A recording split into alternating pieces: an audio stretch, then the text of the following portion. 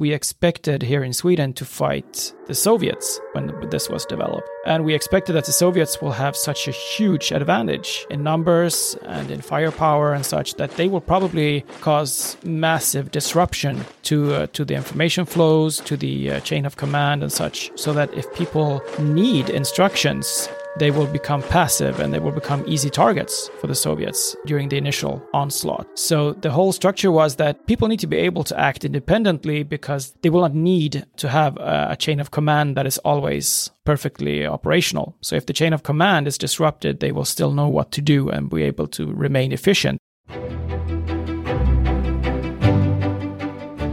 Welcome to Innovational Correctness, a podcast all about innovation and transformation, hosted by David Luna, author, keynote speaker, and founder of Gamma Digital and Beyond. David and his guests discuss real-world practical advice on how to best harness the creativity of your employees and go from idea to product, giving you unique perspectives and insights into their success, all while separating hype from reality and replacing bullshit bingo with common sense. Let's jump right into the show.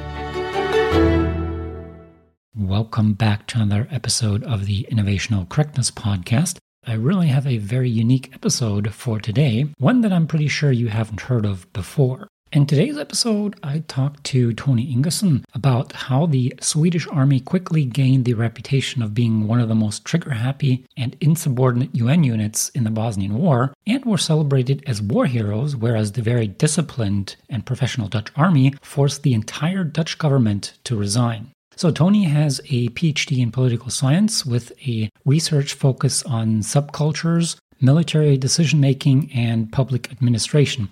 He also teaches political science and intelligence analysis, which include tactical decision-making in military and intelligence contexts, counterintelligence, organizational cultures, intelligence failures, espionage, and industrial espionage as well. He also taught courses on international relations, theories on armed conflict, the EU, terrorism, and international law.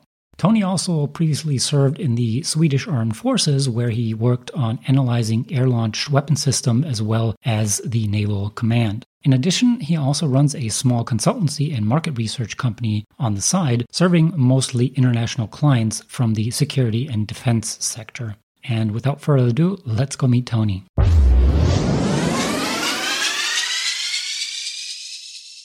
Welcome to the podcast, Tony. Thank you. Do you want to introduce yourself to the listeners and explain who you are and what you do? Sure. So my name is Tony Ingesson. I have a PhD in political science and I work at Lund University in Sweden. So what I do most days is I teach intelligence analysis and political science. And on the political science side, I mostly teach methods. And I do research on, these days, I mostly do research in intelligence analysis. So I do research on things like espionage and counterintelligence, decision-making to some extent. And previously, when I wrote my PhD dissertation, I was mostly researching decision-making in military organizations at the lower levels. So that what we would call the tactical level in a military organization. So the first time I came across you as an author was actually on Reddit, where one of your articles was posted. And I found that article extremely fascinating because it highlighted an aspect of military or military leadership in general that I haven't heard elsewhere. Because, when I think of military, it's always order and discipline and following orders. And that's why I reached out to you, because I thought this would be a very interesting topic for a podcast episode. But before we get ahead of ourselves, do you want to briefly summarize what that article said to our listeners? Sure. So the article is based on one of the chapters from my PhD dissertation. And it covers the Swedish, Danish, and also to some extent Norwegian, but mostly Swedish-Danish peacekeeping unit that was deployed to Bosnia between 1993 and 1995 as part of the United Nations peacekeeping mission to Bosnia. After 1995, the responsibility for this mission switched to NATO. So the people stayed and the unit stayed, but it was transferred to NATO command. So I haven't studied it after 95 much, just during the UN years, because that's what I think is most interesting. And the reason I studied this case is because the Swedish-Danish unit really stands out compared to the other peacekeeping units that were deployed during the United Nations era in Bosnia. So what you learn when you study peace and conflict studies and you look at Bosnia during the UN years in the 90s is that it was generally regarded as a huge failure, to be honest. So it was one of the things that really had a massive impact on the reputation of the United Nations and how the United Nations organized peacekeeping, because it really didn't work at all, basically.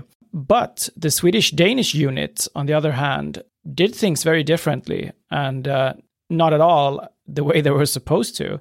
So they disregarded orders and they did things the way they thought they should be done, which was way more aggressively and using more force. And in so doing, I argue that they were quite a bit more successful than the other units, precisely because they did things their own way. So that's what I was interested in looking at. And I wanted to look at the organizational culture that fosters this kind of decision-making and how these people thought about the situation they were in and the priorities they had and what made them act the way they did, basically. Before we continue, I think it might make sense for those listeners that were maybe too young or don't remember what the Bosnian War was all about to kind of briefly summarize what that conflict was all about and how it started, so the listeners have a sound basis of the conflict that we're talking about.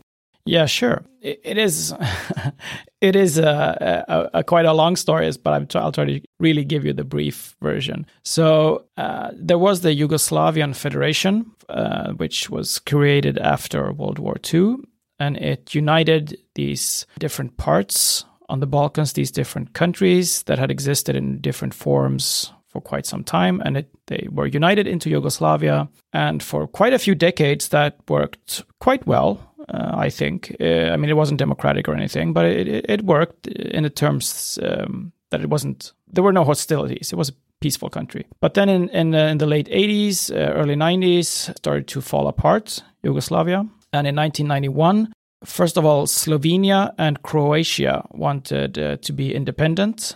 They no longer wanted to be part of the Yugoslavian Federation. And there was a brief war with Slovenia, but Slovenia managed to extract themselves quite successfully and quite quickly early on from the rest of Yugoslavia.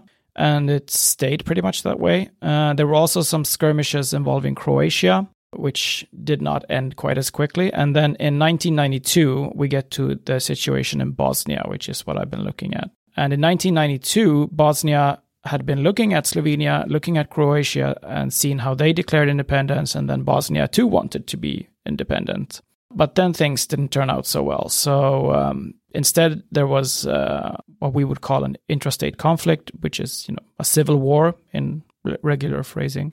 And the war in Bosnia had three main sides. So there were the Bosnians, or the Bosniaks, as they're usually referred to. They wanted an independent Bosnia. Then there was the Bosnian Serb Army, which is usually referred to as the VRS, which was based in the Serb part of Bosnia, called Republika Srpska. And they wanted to basically reinforce and establish Serb influence over Bosnia. And they were supported by the former Yugoslavian army called the JNA, which was Serb-dominated. So that's how it could shift over to mostly supporting the Serb side. And then the third part was the Croatian HVO, which were local Croatian units fighting for Croat influence in Bosnia, because there were Croats living in Bosnia as well. And they were supported by the main Croatian army. To put it simply, Bosnia was and still is a multi-ethnic state. So you had Serbs, Croats, Bosniaks, and these three sides basically competing for influence and territory. And that's why there was a war in Bosnia. And to make things more complicated, there were also a number of paramilitary units active during the war. And they were led by mostly warlords or various unsavory characters. So sometimes these paramilitary units would be slightly more under control and fight for more strategic or political goals. And sometimes they would be more roving kind of bands of criminals. They would loot and steal from civilians. They would rape and kill civilians.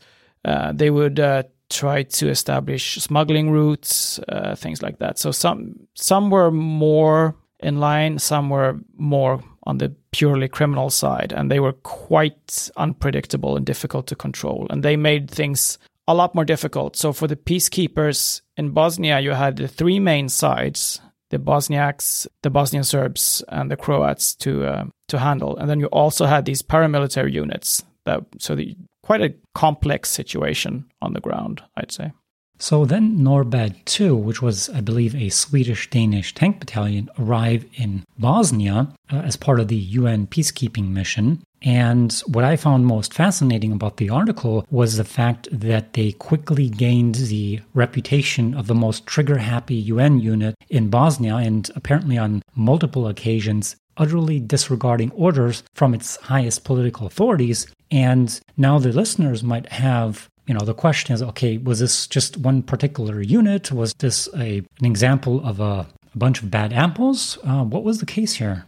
So just quick correction first. It was a tank company, and Norbad II was a battalion. So there was a Danish tank company within the battalion, and it was technically what is called a mechanized battalion. And I would say this was not an example of bad apples, maybe good apples in that case. So the thing we have to keep in mind is that perhaps the main reason the rest of the UN mission was having such difficulties operating and why everything was working so badly is because political leaders back home in all these countries that were deploying peacekeepers were trying to micromanage things. And what they were mostly concerned about was avoiding risk for their troops. And this is also something that people may not find easy to relate to today, because we are used to things like Afghanistan, Iraq, Syria. So we're used to these conflicts today where troops from Western countries are also facing significant risks and taking losses. But in the 90s, people weren't used to that sort of thing. And national governments were very worried that if even 10 maybe peacekeepers were killed, that would cause major backlash for the entire government. So they, at all costs, they wanted to avoid any kind of risk for their own peacekeepers. And that's why they were trying to micromanage. And in the case of Norbad II, the commander in Bosnia, the battalion commander, he identified this situation as being one that it was quite risky if you wanted to actually achieve something. So if you wanted to achieve what he thought were the mission goals, the mission objectives, which was to protect civilians, and that is also something that was specifically written into the instructions for the UN troops, that they were supposed to protect civilians and to keep the sides, to the parties to the conflict separated, to prevent the war from escalating, basically. So his assessment was that if you want to protect the civilians in particular, then you have to accept risks. Otherwise, you're not going to be able to accomplish that mission objective. And the way things worked and still work in the Swedish armed forces is that if you are the one on location and you know what's going on and you are able to tell what's needed in order to achieve the mission objectives, then you're supposed to do what you think is best to solve the problem, to achieve those mission objectives. And that includes a mandate to disregard orders, because people who are far away and much higher up in the hierarchy, they're not going to be able to give you good instructions because they don't know what's going on. They don't have up-to-date information. They can't get a complete view of the situation. So he was basically doing what the Swedish armed forces were trained to do, and the army in particular. What the army was trained to do was to try to identify what's going on, what is the local situation, what are the mission objectives, what are the strategic objectives, and then take action to see to it that these objectives are achieved. Okay, so there's quite a few things that I would like to unpack here for the listeners. On the one hand, I see a lot of similarities between the military, which is a large organization, and large corporations in the private sector. But then I also see what seems like a contradiction, at least in terms of how we civilians, like myself, that never been to the military, view the military, which is there's a strong and large hierarchy, there's a chain of command, and it's all about following orders. Then what you described about NORAD 2 made a lot of sense too, which is basically you don't tell the individual soldier, or the general doesn't tell the individual soldier where to shoot, where to run to, because he's the one with the most information. He's the one in the battlefield, so you wouldn't really tell him what to do. Similar in large corporations where you don't hire smart R&D people, for instance, and then basically tell them what to do. So there I see similarities, but again, how civilians view the military, we think about is all about order and discipline and following orders. So I think it would make sense to give the listeners maybe a quick rundown or simplified version of how decisions are made in the military and why a certain leadership style is used there. So there are huge differences first of all, between different nations and the kind of traditions and military culture they have. But there are also differences within nations, because different military units, different branches, they have different needs, different cultures, and different structures. But the most typical managerial structure, I guess, is the top-down hierarchical one. So you have generals or such at the top, and they have the strategic and political objectives, and they know what to do, what they need to achieve. And then they try to convert this into something more practical, something more concrete, and then they provide this to their subordinates, perhaps in the term in the form of plans, operational objectives, and then their subordinates take this information and then they create more detailed instructions to pass on to their subordinates, and so on, so that people at the bottom end of this chain, they get very concrete instructions such as, attack at this hour in this direction and secure this on this location. And then the people at the top, they try to maintain as best they can a kind of situational awareness, and then they adapt as things change and give out new instructions. So that's basically the simple way of explaining it. So from top to bottom, instructions are issued, and then the people at the top try to cope with changes and issue new instructions, and then they travel down the chain. It should also be emphasized here that when it comes to things that require a high degree of coordination, specifically anything that involves aircraft.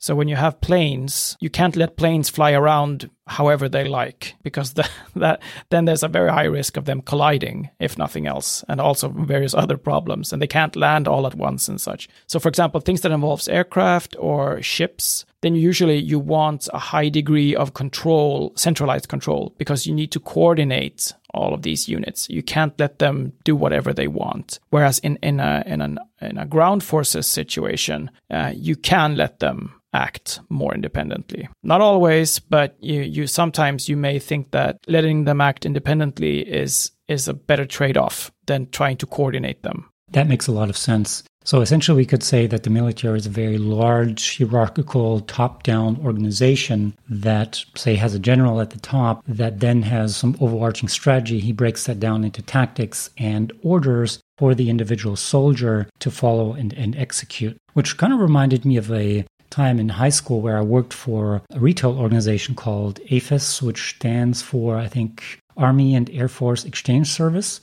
Essentially is run by the military, and their leadership style is very military-oriented, but employs civilians. And I remember one time where I asked the boss's boss for some advice, and later that day I got reprimanded from my direct superior for not following the chain of command. To me, that was very unintuitive. And I tend to go the direct route and circumvent certain rules that I don't find sensible to follow. So the question I would have here is, why don't more militaries and armies around the world, looking at conflicts today that are more volatile and more dynamic, give these soldiers more autonomy? Well, I would say that there are two main answers. So the first one is that the rational one, if you like, is that if you give people that kind of autonomy, then you will not be able to coordinate them, and you cannot expect them to coordinate themselves either, because at least not in any kind of scale.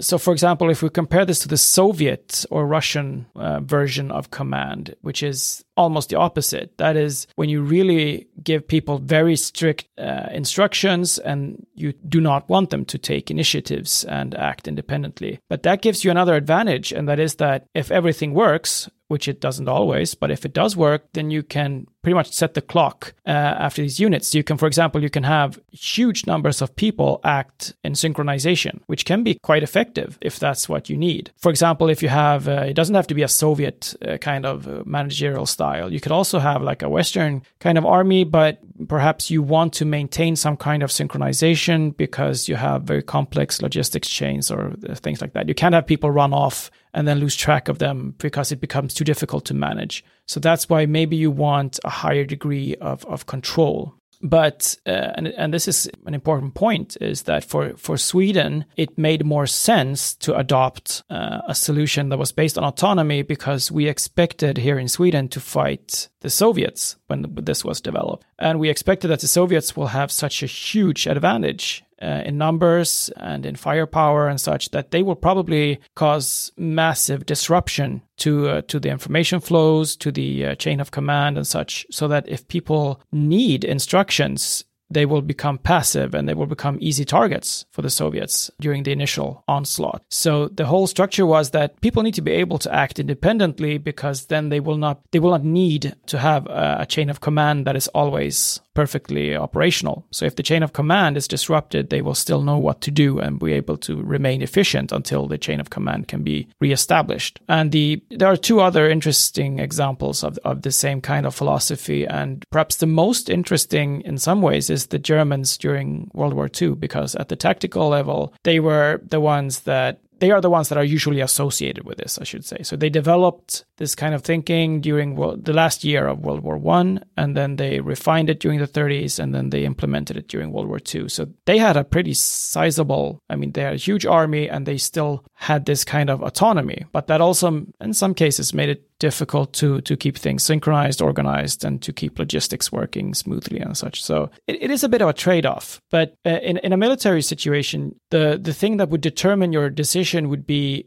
what are you expecting in terms of perhaps not chaos, but friction, as we would call it. So how many unforeseen events are you expecting? What do you think is going to happen? And the more unpredictable the situation is going to be, the more you will gain by providing autonomy, and vice versa. So if everything is always going to be very predictable, then the people won't really need that much autonomy. But if things are going to be unpredictable, then autonomy is going to be very valuable. I'm seeing a lot more similarities from the military if we compare it to, say, large corporations and startups. I always tell my clients, you shouldn't look at the method, you shouldn't look at the tools that you want to use, but you should look at the environment you're in. The context is what's actually important here. So a large organization can never become a startup. The simple reason is a startup is in a different environment, in a different context, and therefore it needs different set of tools and resources and mindsets. So a startup has to still find its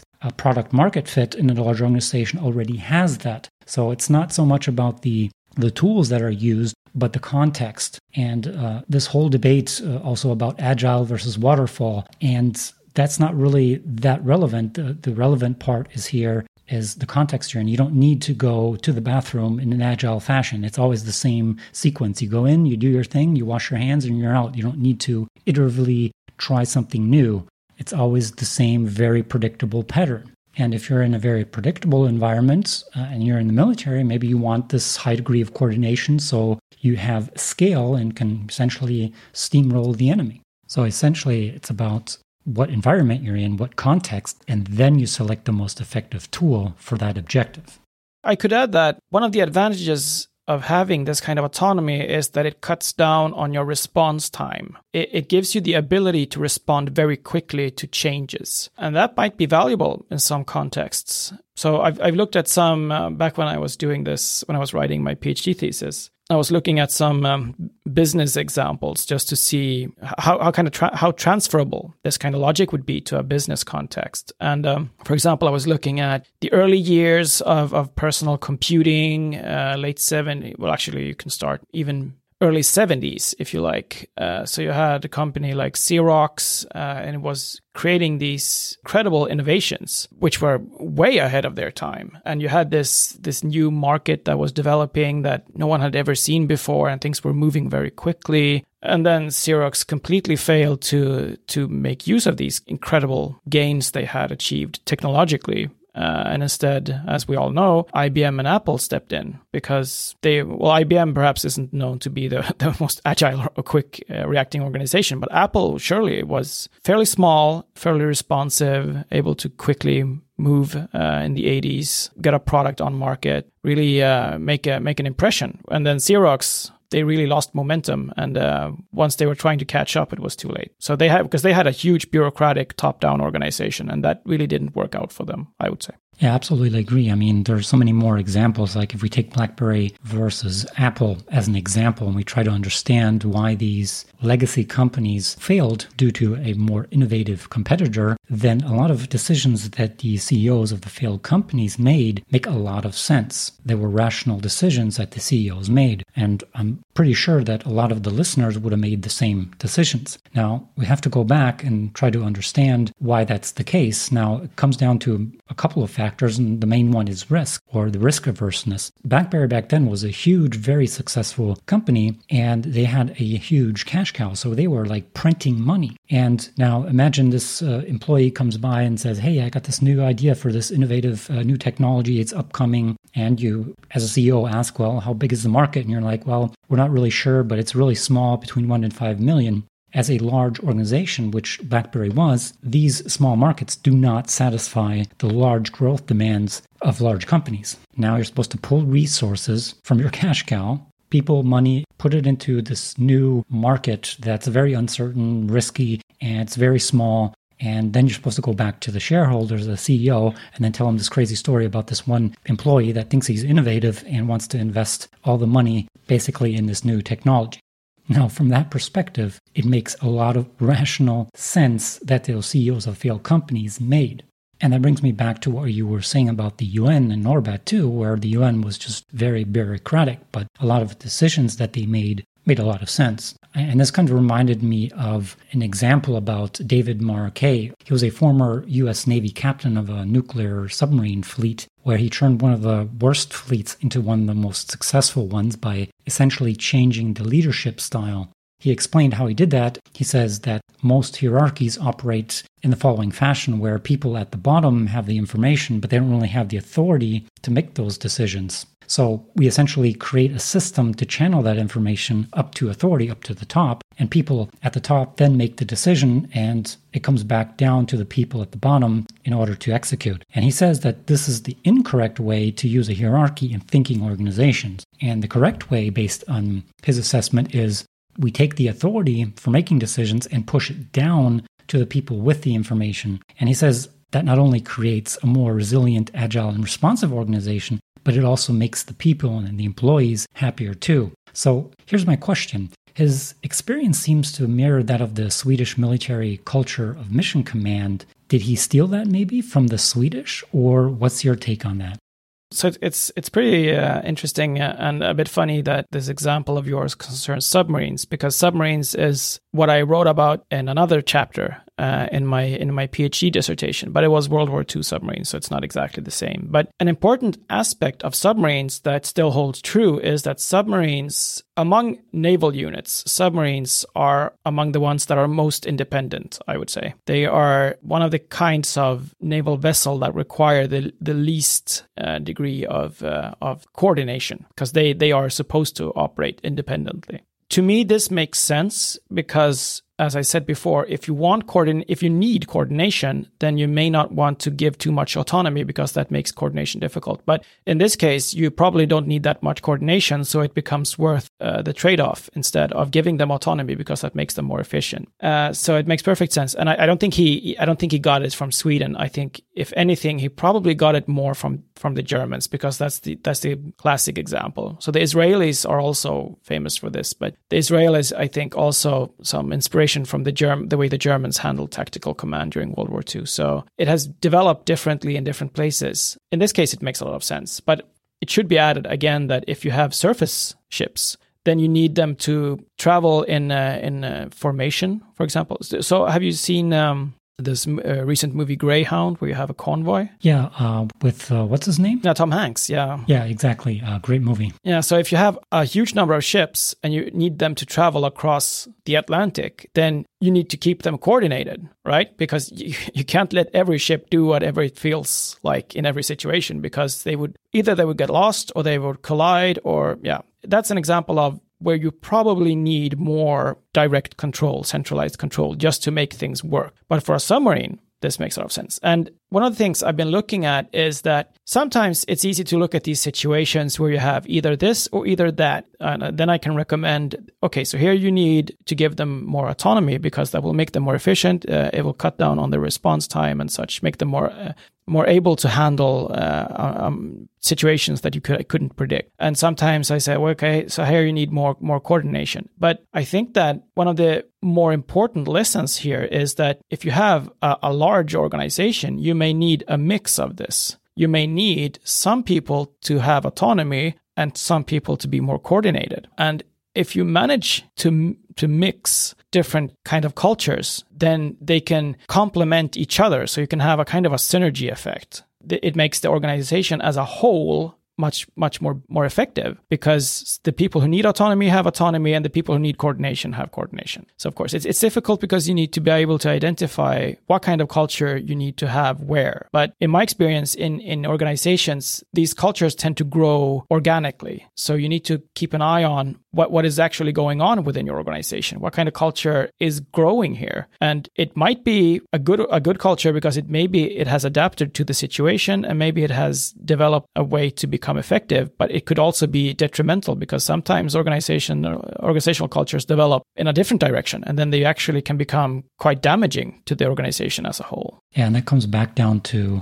what we had before, which was looking at the environment and context you're in, looking at what is the objective that you're trying to achieve, and then deciding what type of organization you'll need, what type of mindset, people, culture, etc., and not put the horse before the cart, so to speak, all while remembering that what might work in one context might be a complete failure in another. And going back to NORBAT 2, if I remember correctly, the approach that the commanding officer, whose name was Ulf Henriksson, took, well, let's say he had mixed reviews.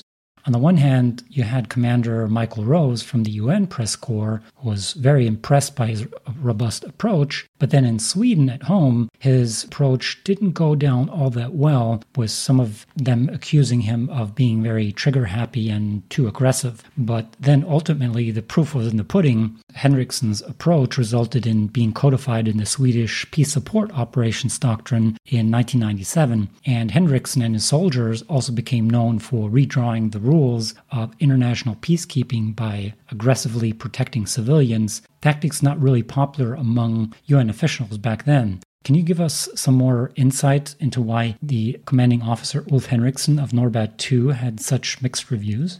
Yeah, so I would say that while things were still unfolding in Bosnia, Swedish politicians were basically acting the way politicians were acting in a lot of other countries that had deployed troops. So they were concerned because they noticed that, okay, things are moving fast in Bosnia, and it's more of a dynamic and more difficult and a more hostile situation than we expected, because Sweden had deployed peacekeepers to a number of missions before during the Cold War, and they were quite peaceful compared to Bosnia, not that much happening. But in Bosnia, there was a war still going on. There wasn't a peace to keep, in a manner of speaking. So they wanted to ascertain some kind of control, because they were mostly concerned with what would happen if there are Swedish losses. And Henriksson, he didn't believe in that kind of mentality, because that would make it impossible for him to operate, which is also what happened to the other UN units. So instead, he basically did what he thought was best. And after some time had passed, the Swedish politicians had to realize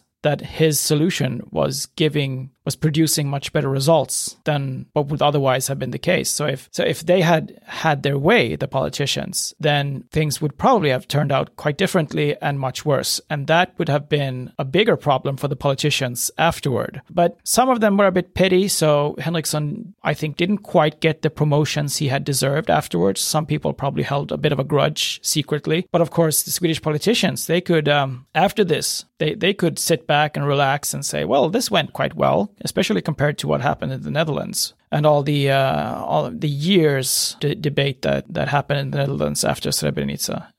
So we didn't have that. The Bosnia mission was not, even during the UN years, was not that controversial here. Not after the fact, when people had seen what had happened. So people here were quite proud of the mission, and they felt that, of course, that it wasn't like a brilliant success because it was more or less an impossible mission to start with. But under the circumstances, the Swedish-Danish unit did more than anyone could have expected. They achieved more than anyone could have expected. And of course, some of that glory, if you want, also reflected on the politicians afterwards. So they didn't criticize Henriksson after this when they realized that he had been right all along. But some people held a bit of a grudge still, I think. Yeah, and you can't argue with what he achieved. And I believe Henriksson and his soldier also saved the lives of 200 civilians that were detained in a school, and they apparently named a school after him in Bosnia as well. So what I found very frightening, and I think it was mentioned in your article, which was the fact that UN soldiers were not allowed to shoot back, even though they were shot upon. And to me, as a civilian that has never been to war or has been in the army, that sounds very peculiar. And, if I'm being shot at and my mission is to protect the civilians, why am I not allowed to shoot back in self-defense, in, protecting these civilians? So maybe you can kind of explain the logic behind that. Yeah, so the UN it also reflects the UN as a top-down hierarchical organization. So the basic mandate that was decided upon in the UN, the overall strategic objectives, they were fairly robust. They didn't set these limits. What happened was that slightly farther down the chain, people started adding more and more of these complicated rules for when you're supposed to do what. So in practical terms, it became very difficult to respond to anything. I think what this reflects is that farther down the food chain in the UN, they didn't want to escalate things. They didn't want to provoke anyone. They didn't want to be seen as they were taking sides. And they wanted to be as cautious as possible, and that just wasn't a good solution here, because these main sides as well as these paramilitaries, they learned very quickly how to exploit this. So they realized that, okay, so this is how they act. So if you push them, then they will start to fold. So they didn't just randomly start shooting and attacking UN units, because that would have probably forced the UN units to do something. So they were more clever. So they would add all these obstacles, make things difficult, perhaps some random shooting that you couldn't see where it came from just to scare them and things like that. And then they started adding more and more of this kind of force and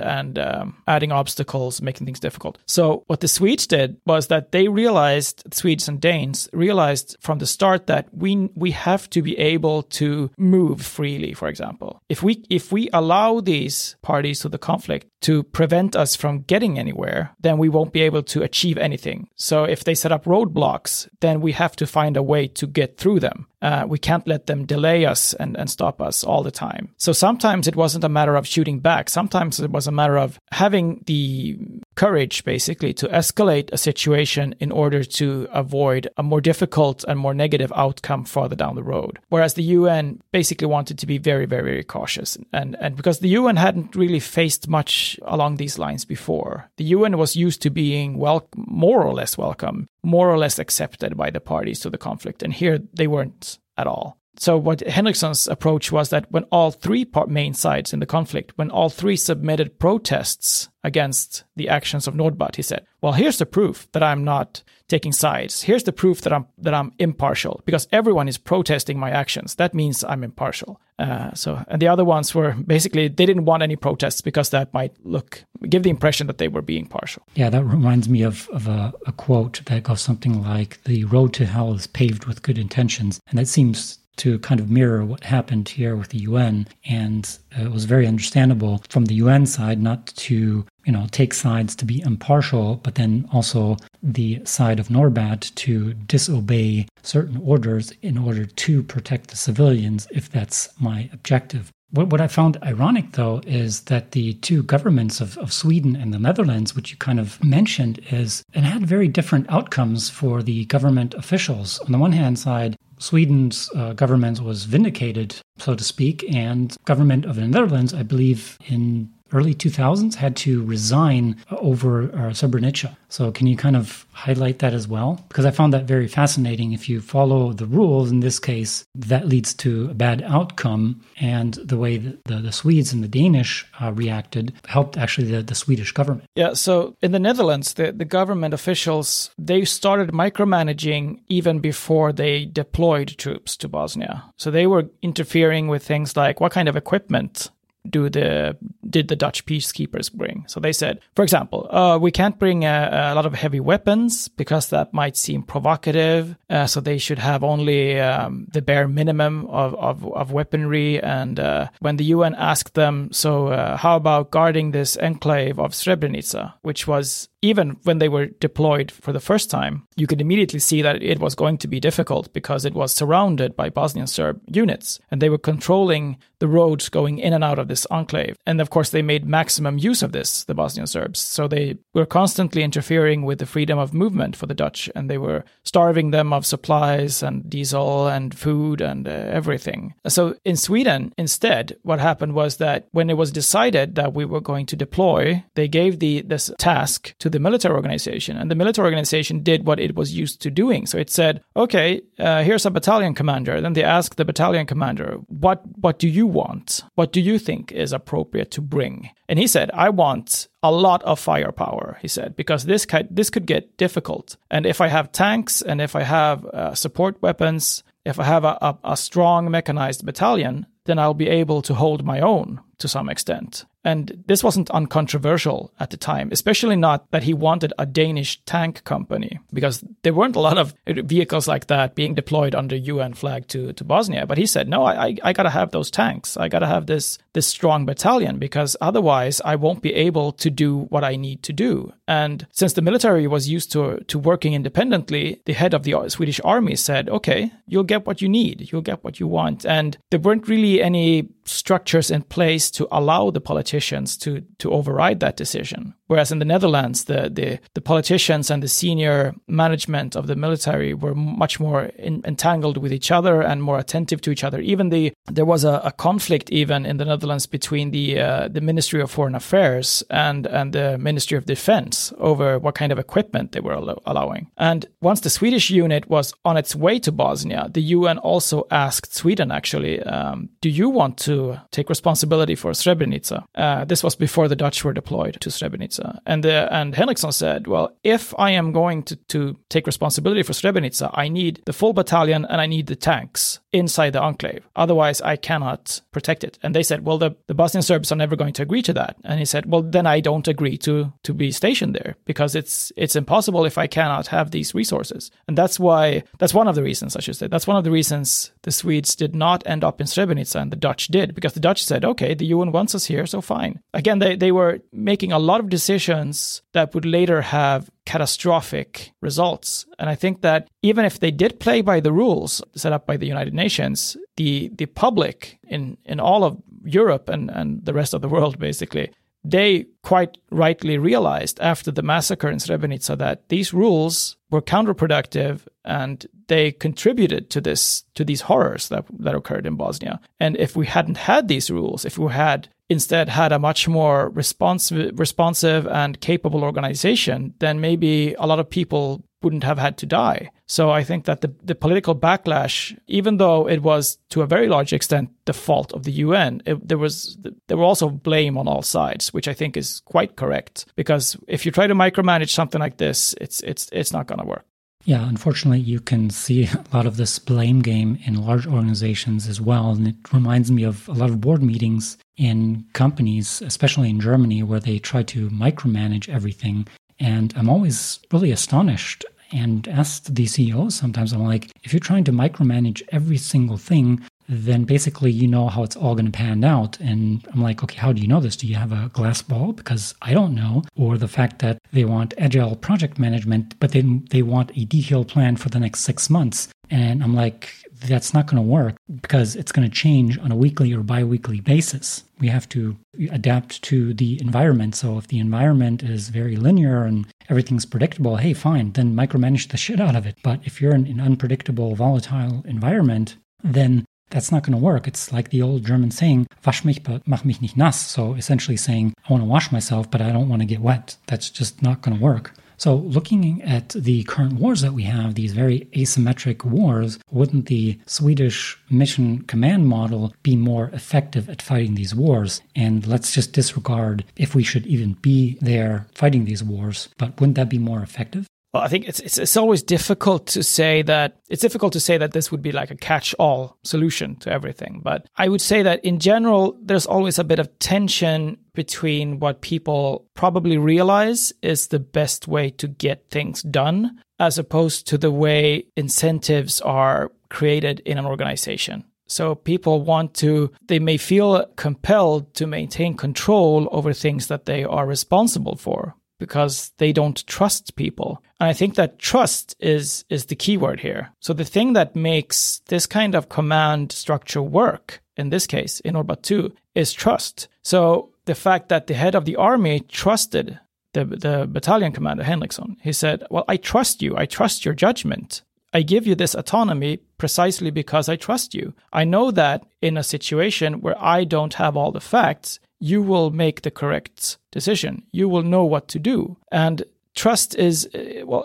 also somewhat interesting that in political science circles, we usually say that there are high trust societies and low trust societies. And Sweden is traditionally a high trust society, but people trust each other and people trust, for example, the government. And I think this helps because it makes it easier to also have trust within organizations. But ultimately, I think you need to have this kind of trust. You need to be able to trust people. You need to have people who have the right kind of skills, and you need to be able to take a leap of faith, as it were, and to give people as much autonomy as they need precisely because you trust them to be able to use it wisely. And sometimes people make mistakes. In the Swedish culture of mission command, this is also something that is part of it, that you realize that people are probably going to make mistakes, but you also know that they are going to learn from these mistakes. So you don't punish them unreasonably for their mistakes. Of course, they have to have consequences for mistakes, but you also allow people to learn from mistakes. And if you don't, then you have a very passive organization where everyone is very afraid of taking drastic action, for example, because they're afraid that this will haunt them. But if you have trust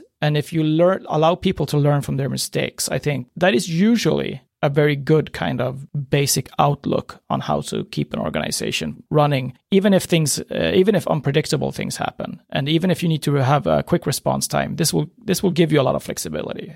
Yeah, it also comes back down to how you view humans. Do you view them in a positive light or negative light? If you view them in a negative light, well, then you need to control everything. You need to give them orders, and they just need to follow because they can't be trusted. And on the other hand, if you have a positive worldview of people, then yes, they'll make mistakes, but they'll do more right than wrong. But you have no, speaking in political terms, which is I think more libertarian, is you have no morally right to intervene because it's their personal decisions, or an organization, you just give them the autonomy. Because if you don't give them that, then you don't give them trust. And then my question would be, if you're hiring or have soldiers that are highly qualified, then why did you hire them in the first place? So I guess that goes kind of hand in hand. And also the fact that this one-size-fits-all approach is it's always top-down and it always has to be more nuanced in a sense. Okay, what is the objective? What is the war? What is the mission we're trying to accomplish? And then determine what type of organization, what type of people, culture I need to most effectively achieve that outcome. So going upon this, what are maybe some other things that maybe companies could learn from good military leadership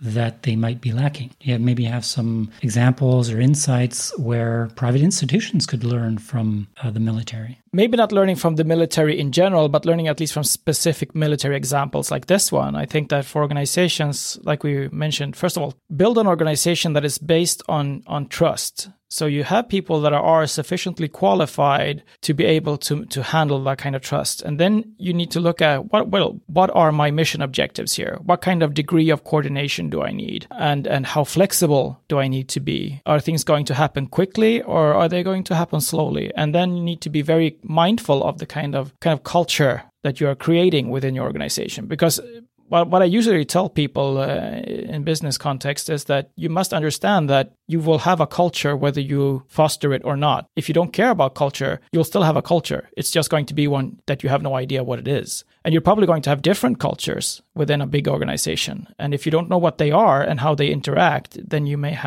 there may be problems because maybe they will develop hostilities towards each other and start to undermine each other and create all kinds of difficult situations that are not in the interests of the company. And one example that I was looking at a few years back, and then I never got around to actually publishing about it. I never wrote the article and published it, but I've been using it as an example ever since when I've been giving presentations and talking to people in business, is that you should look at how NASA handled the Apollo program in the 60s. Because, I mean, it's not that it was like a military organization, but it was an example of what you can achieve when you have a diverse mix of cultures in an organization and you have this kind of trust that they will know what to do. So you had people who designed rockets, the German engineers, and they built in all these margins in their rockets because that's what they were taught to do. So they built more powerful rockets than the specifications required. So when they developed this idea that, okay, you need this kind of power, they added a bit of extra margin, safety margins. And then you had the astronauts who were going to ride to the moon. And they were pilots. And,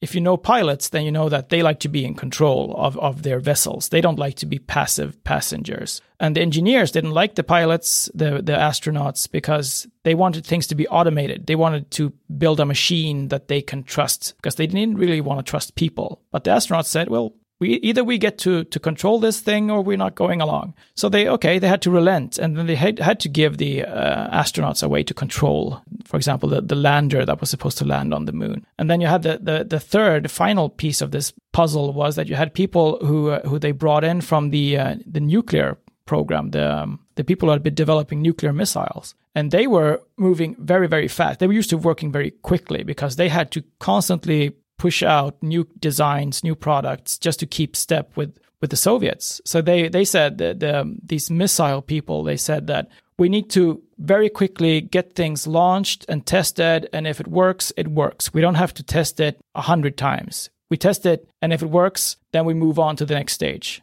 Because we will never be able to test anything a sufficient number of times to get, statistically reasonable results. We just have to make things work quickly. And all of these three very different kind of cultures, they worked together. And because of this, when they had to operate the rockets, they needed more powerful rockets. Then the German engineers said, well, they already are sufficiently powerful because we added these margins from the start so they could avoid a costly delay. And then you had these missile people, and they were pushing the schedule ahead because they needed to land on the moon within a fairly short time frame. They only had until the end of the 1960s. So they had until 1969 because that's what President Kennedy had said. So, and also because they wanted to get there before the Russians did. And thanks to these missile engineers who keep pushing the launch schedule, they were able to meet this goal. And finally, when they were landing on the moon with the first live landing with Armstrong and Buzz Aldrin and Michael Collins, they ran into a problem they hadn't predicted. And that was that the moon lander was about to crash into a piece of rock that they hadn't predicted. And then Armstrong, as the astronaut, was able to take control and steer away from this and avoid a crash and land safely. So all these three diverse cultures together made it possible to land on the moon and get back safely. And I think that if either of these three elements had been missing, then it probably either it would have been too late or it would have ended in a disaster, which would have had huge negative consequences, I think. But I usually say is that don't try to emulate military organizations because they look like they are efficient or because they look like they are able to handle all these difficulties. Look at what's underneath in some of these cases. Well, you have these cultures, and these cultures, when things go well, you will often find that it is because these cultures are well aligned with the strategic objectives, with what you are looking to achieve. And sometimes you need a mix, and sometimes maybe you don't. But you need to be attentive to cultures, I think. That's the key lesson here, I would say. Yeah, absolutely. And I'd just like to add, especially it's with Corona, we have an excellent example where Corona was not the cause of the supply chain disruptions, but it was just a symptom, because you'll always have supply chain disruptions. And the thing is that most companies just don't want to realize, or they just fail to understand, is they just digitalize because everyone else was doing it, and they think, well, being more efficient is better. But actually overdoing digitalization makes the company more vulnerable, because what happens now, you're producing just in time because you digitalized everything. You have no slack, you have no inventory, because again, everything's just in time. Now, what happens if you have some type of disruption, tsunami, earthquake, whatever? It could have been anything. There you go. You have absolutely zero flexibility. But everyone was, doing this hype with digitalization, just digitalize because it makes sense. Everyone's doing it, being more efficient, but not really understanding in what environment, in what context is my company actually in. And that makes companies much more vulnerable and less resilient, or much more fragile. That's the thing that people fail to understand, or companies need to look at. Just because something looks cool or sounds cool, that's not going to work. You have to look at, why is this working? Why is a certain country using this method, using this tool, and why does it work? Because it's oftentimes the context or the environment that makes sense with that specific tool. So what might work for one company might not work for another, or what works in one country might not work in another due to certain factors, due to the environment. And if you're in a volatile environment, then you want inventory, so you have flexibility. If you don't have inventory, well, then you're not flexible. So to kind of wrap up this episode, if there are people that are interested in this subject that are active military or veterans, what books, articles, or publications would you recommend they read or could read? Yeah, sure. So if you want the short version of what we've been talking about in Bosnia, there's the article that you mentioned at the start that I wrote. And you have the link to that already. And then if you want to go deeper into these issues of organizational culture and strategic, how they can be connected to strategic objectives, then I would recommend looking at my PhD dissertation. And I'll give you a link to that. And it's freely available in its entirety as a PDF file. You can also buy it in print in Sweden, but there's really no reason to do so. I don't get any money if you buy it in print, because it's just being printed on demand in that case. But the PDF has everything. And if you look at the PDF file of my dissertation, you will find that there are a number of citations. So I cite literature from psychology, sociology, and business management. And if there's anything you think is particularly interesting, you can always look up these books and articles that I cite, and that could give you some extra input. So I think that would be a good and easy way to find a repository of a lot of literature and things you can use to delve deeper, I think. Yeah, I'll be sure to include all those links in the show notes. So obviously I want to be very respectful of your time. So is there something that I didn't touch on or forgot to ask you that I should have mentioned?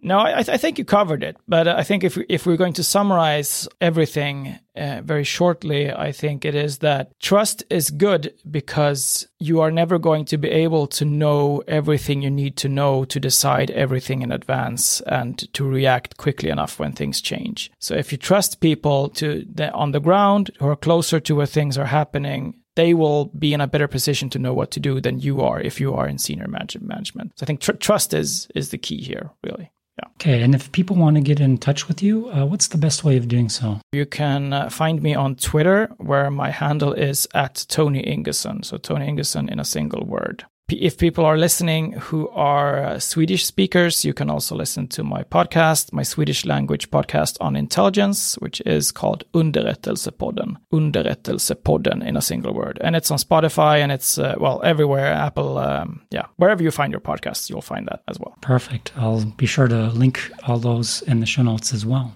So thank you, Tony, again, for being on the podcast and taking the time out of your vacation or holiday and speaking to our listeners. Thank you very much. It was a great conversation. Wow. I hope you enjoyed this very unique episode just as much as I did. And as my loyal listeners already know, at the end of every episode, I try to summarize the key takeaways along with some practical tips. If you haven't already done so, I can highly recommend you read Tony's article titled Trigger Happy, Autonomous, and Disobedient NORBAD 2 and Mission Command in Bosnia, which I also included in the show notes, of course. It was a fantastic read, fairly short for all those busy folks out there, and it was also the inspiration to make this whole episode. So now let's try to sum up and give you some of the key takeaways. So if you remember, during this episode, I mentioned the example of the former nuclear submarine captain David Marquet, who advocated that you shouldn't push information up to authority, but push authority down to information, meaning your employees. So the way you can implement this is exemplified by the quote from the CEO of a Chinese white label manufacturer called Haier. In the past, employees waited to hear from their boss. Now they listen to their customer. What this means is that markets today move at a much faster, uncertain pace than, say, 50 years ago. You're like, okay, no shit, Sherlock. So by the time all the information about the market, the customers, the competitors, and so on move through the hierarchy, the market and customers have already moved on. Thus, it only makes sense to give your employees the freedom, trust, and autonomy they need in order to quickly respond to that change of the market. And I always found it very odd that no matter the type of context or environment, military or not, the same type of hierarchical command and control structure is used. So top-down decisions with essentially a strict adherence to rules and regulations. The reason why I've found that strange is the fact that it assumes that the CEO at the top have all the information and intelligence to make the best decision at any given moment, even if it's an environment that has a high degree of uncertainty. Which kind of reminds me of one of Parkinson's law, which says delay is the deadliest form of denial. So the environment and the context you're in should really dictate what culture, people, organization, and resources you need in order to effectively accomplish your objectives. And you should never use a one-size-fits-all approach to anything in life.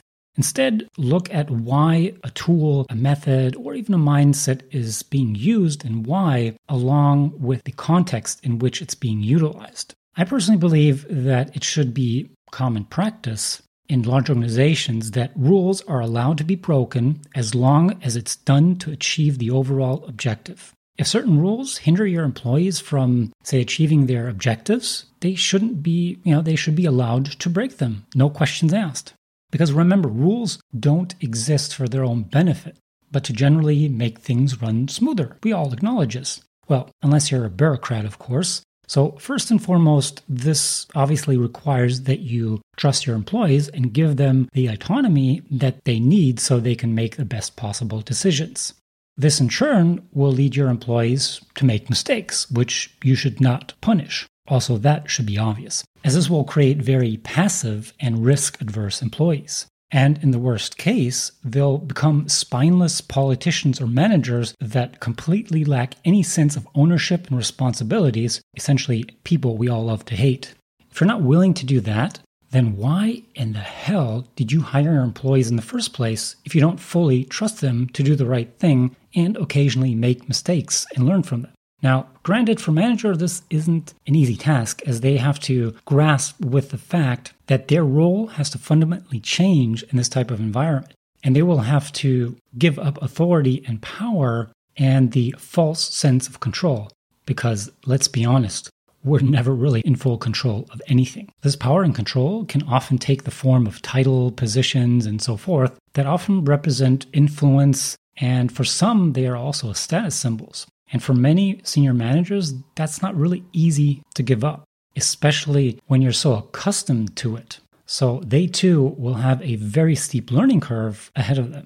Thank you so much for listening. If you enjoyed this episode, there's plenty more where that came from. Just head to our podcast website, innovationalcorrectness.com or gammabeyond.com, or just follow us on LinkedIn. There you will also find long-form articles, videos, and other podcast episodes about innovation and transformation. And if I could ask you for one small favor, it would be this. Please don't forget to subscribe and leave us a rating or review on iTunes, Overcast, or the podcast app of your choice. It really helps us out by encouraging more people to find our podcast and reach hard-to-get guests. Last but not least, if you have any suggestions for further episodes or guests that we should invite on our podcast, or just have feedback, you have 3 options. Emailing us at info@gammabeyond.com, filling out our anonymous feedback form at innovationalcorrectness.com, or leaving us a voice message with your question or feedback so that it can be included in the podcast and all listeners can profit. Just go to innovationalcorrectness.com. Links are in the show notes.